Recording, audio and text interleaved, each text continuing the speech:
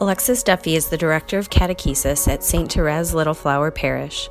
With a love for both Jesus and education, she works to support parish families in building their domestic church and a religious education program that fosters a personal relationship with Christ. As a biracial Catholic, Alexis serves on the Black Catholic Advisory Board for the Diocese of Fort Wayne South Bend.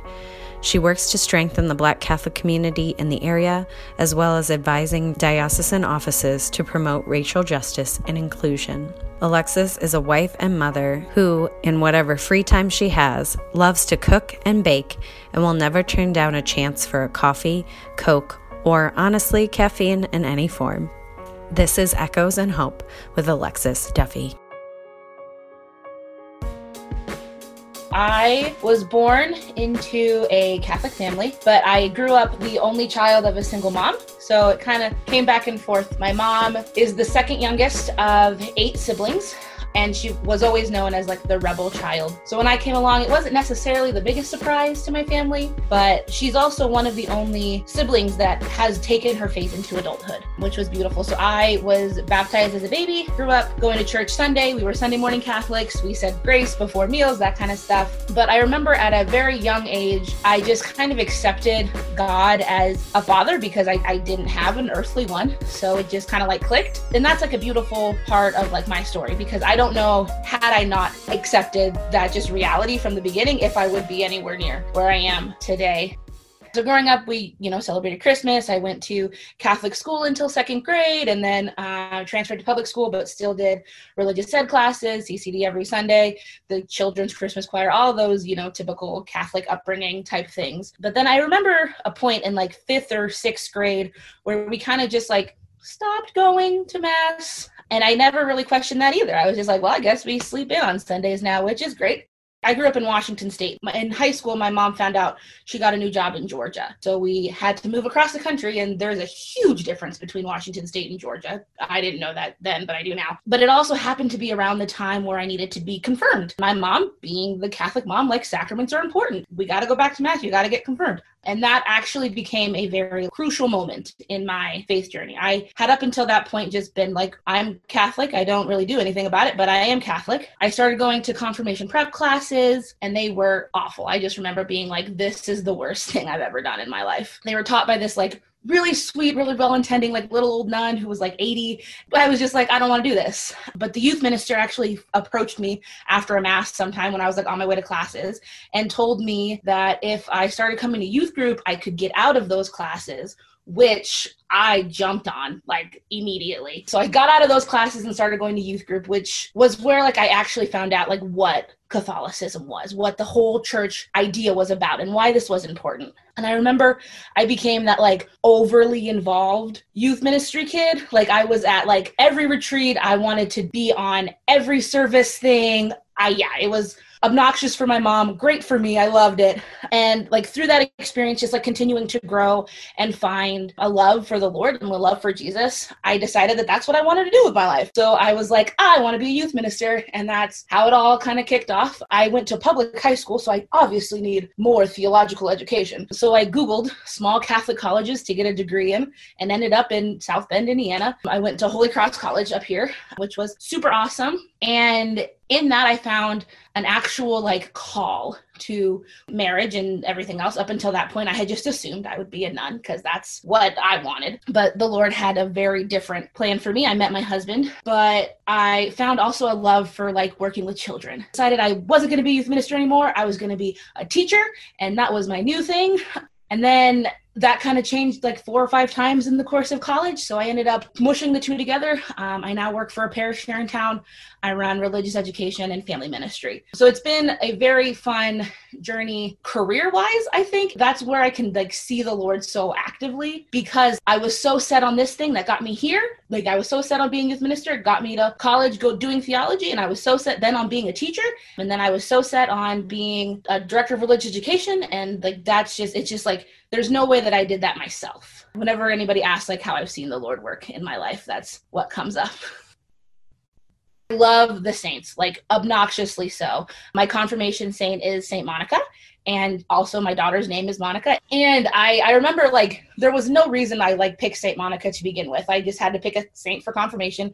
Googled and I found out she's the saint of like moms and alcoholics and moms in rough situations. And I have a beautiful relationship with my own mom, and her being a single mom was in a rough situation. So it was like Saint Monica it is. And she's really carried me. Learning more about Saint Monica and her life with her son and constantly praying. I like kind of have a feeling that like that's why she was needed in my life, because I just needed constant prayer. I've like really found a love for like the beauty in the sacraments. Growing up just accepting like God the Father, I also just kind of like accepted the reality of like Jesus's presence in the Eucharist, which I am like obnoxiously blessed that was the reality of my life, that I was just like, yeah, that's a thing, because like it's a thing that like a lot of people struggle with. And like I can sympathize, but I don't have that struggle. The reality of Jesus's presence in the church is something that like I could never fall away from, which is one of the reasons why like even through like a couple of rough times where I've like had my own little disagreements with the execution of things in the church or like the representation in the church, that reality has really like cemented me in keeping me like,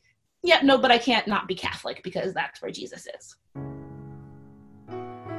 I think that there are very different challenges in terms of living life out as like a faithful, devout Catholic and also being a Black woman. And then like also like my experience being a Black woman in the Catholic Church. On the side of being like a Black woman in the Catholic Church, just like the sheer lack of representation in like church leadership and the congregation itself. Like I grew up going to mostly white Catholic churches, and I very rarely saw anybody that looked like me, which is just like really hard.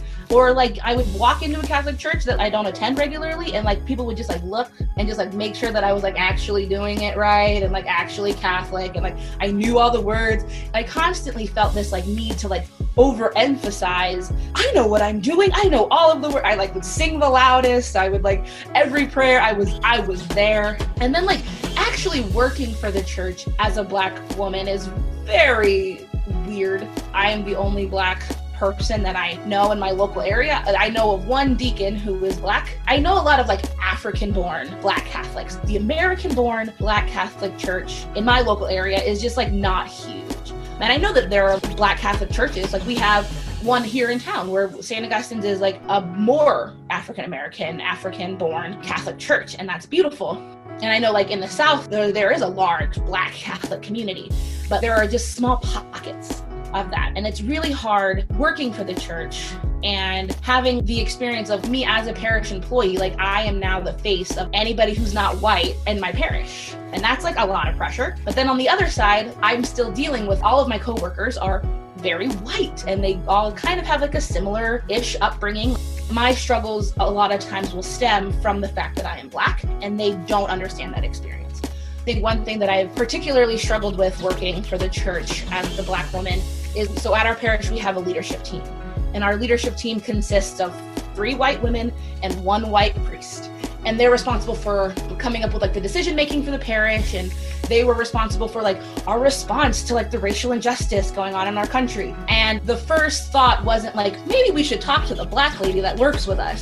To me, that's such like a natural progression. I'm right here, I have the experience, but I've always felt like that is something that they don't want to indicate. You know, they don't want to bring up the fact that I'm different, which has often led to a lot of hurt. Living as a Black Catholic, I think a lot of times I hear Catholicism is for white people. And so like the Black community doesn't always see like Catholicism as a faith that we practice. And like that is like really hard to hear, because like my life is like bringing people into the church and like the reality that like Jesus loves everybody and like all of those things. But I think because we don't see American-born Black Catholics often, it's just not a thing that we think happens. Like there can't be. I think a lot of times Catholicism especially gets like that conservative name. And like the church has no political party, has no political affiliation. But I also think a lot of times the Black community gets the liberal name. And so it's, how can you be like both? Yeah, my faith definitely influences my politics, but I don't see like an issue there. Like there's no disconnect for me. But I think as far as like living in like a world, it's like I always feel like people want me to be opposed on these two issues. A lot of times like Catholic culture and Black culture don't often express themselves the same way, especially like in the Catholic Church in America. We're very like stand, sit, kneel. We say all the words correctly. And if you don't have your hands folded like this, you are just awful. But Black culture is so expressive and so live out your faith. And that's a desire of my heart, to be super expressive and to be living in that world. But oftentimes those are the things that are like made fun of. I know several of my like theology friends like make fun of things like liturgical dancing and like all that kind of stuff, which yeah, we might not like practice and do, but like that stems from like cultures of color. And so that reality is hard to live with as well. I think one of the best things that has stemmed from like my experience, I'm biracial, so my mom is white. So I actually grew up with like the white half of my family, not really knowing the Black half. But my mom made a very crucial point in making sure that I knew and understood what Black culture was. And my mom is a huge civil rights, I don't want to call her a groupie, but like groupie. Like we had like pictures of like Dr. Martin Luther King on our wall. So for most of my life, I thought that he was my uncle. And I was just like, that's just the way it is.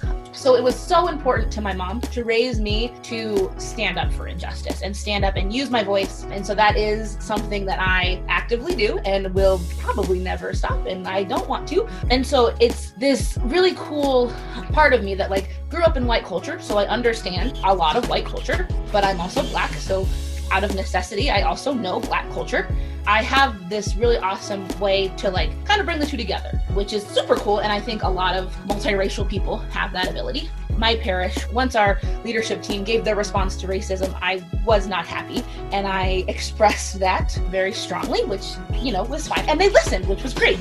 Because of that, we have had like better and bigger conversations on like racial injustice and racism. And so that has been like a really cool thing. And I'm seeing like a lot of growth and a lot of desire to grow from them on that issue.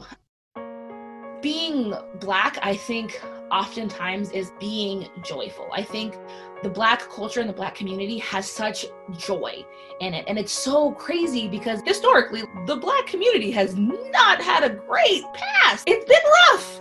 But through that, like we've been able to continue to be joyful. And I think that that is something that is just beautiful and something that I love to live out, is that just like hopeful joy, not just happy because everything's great, but like because we can make a difference, because we can make a change.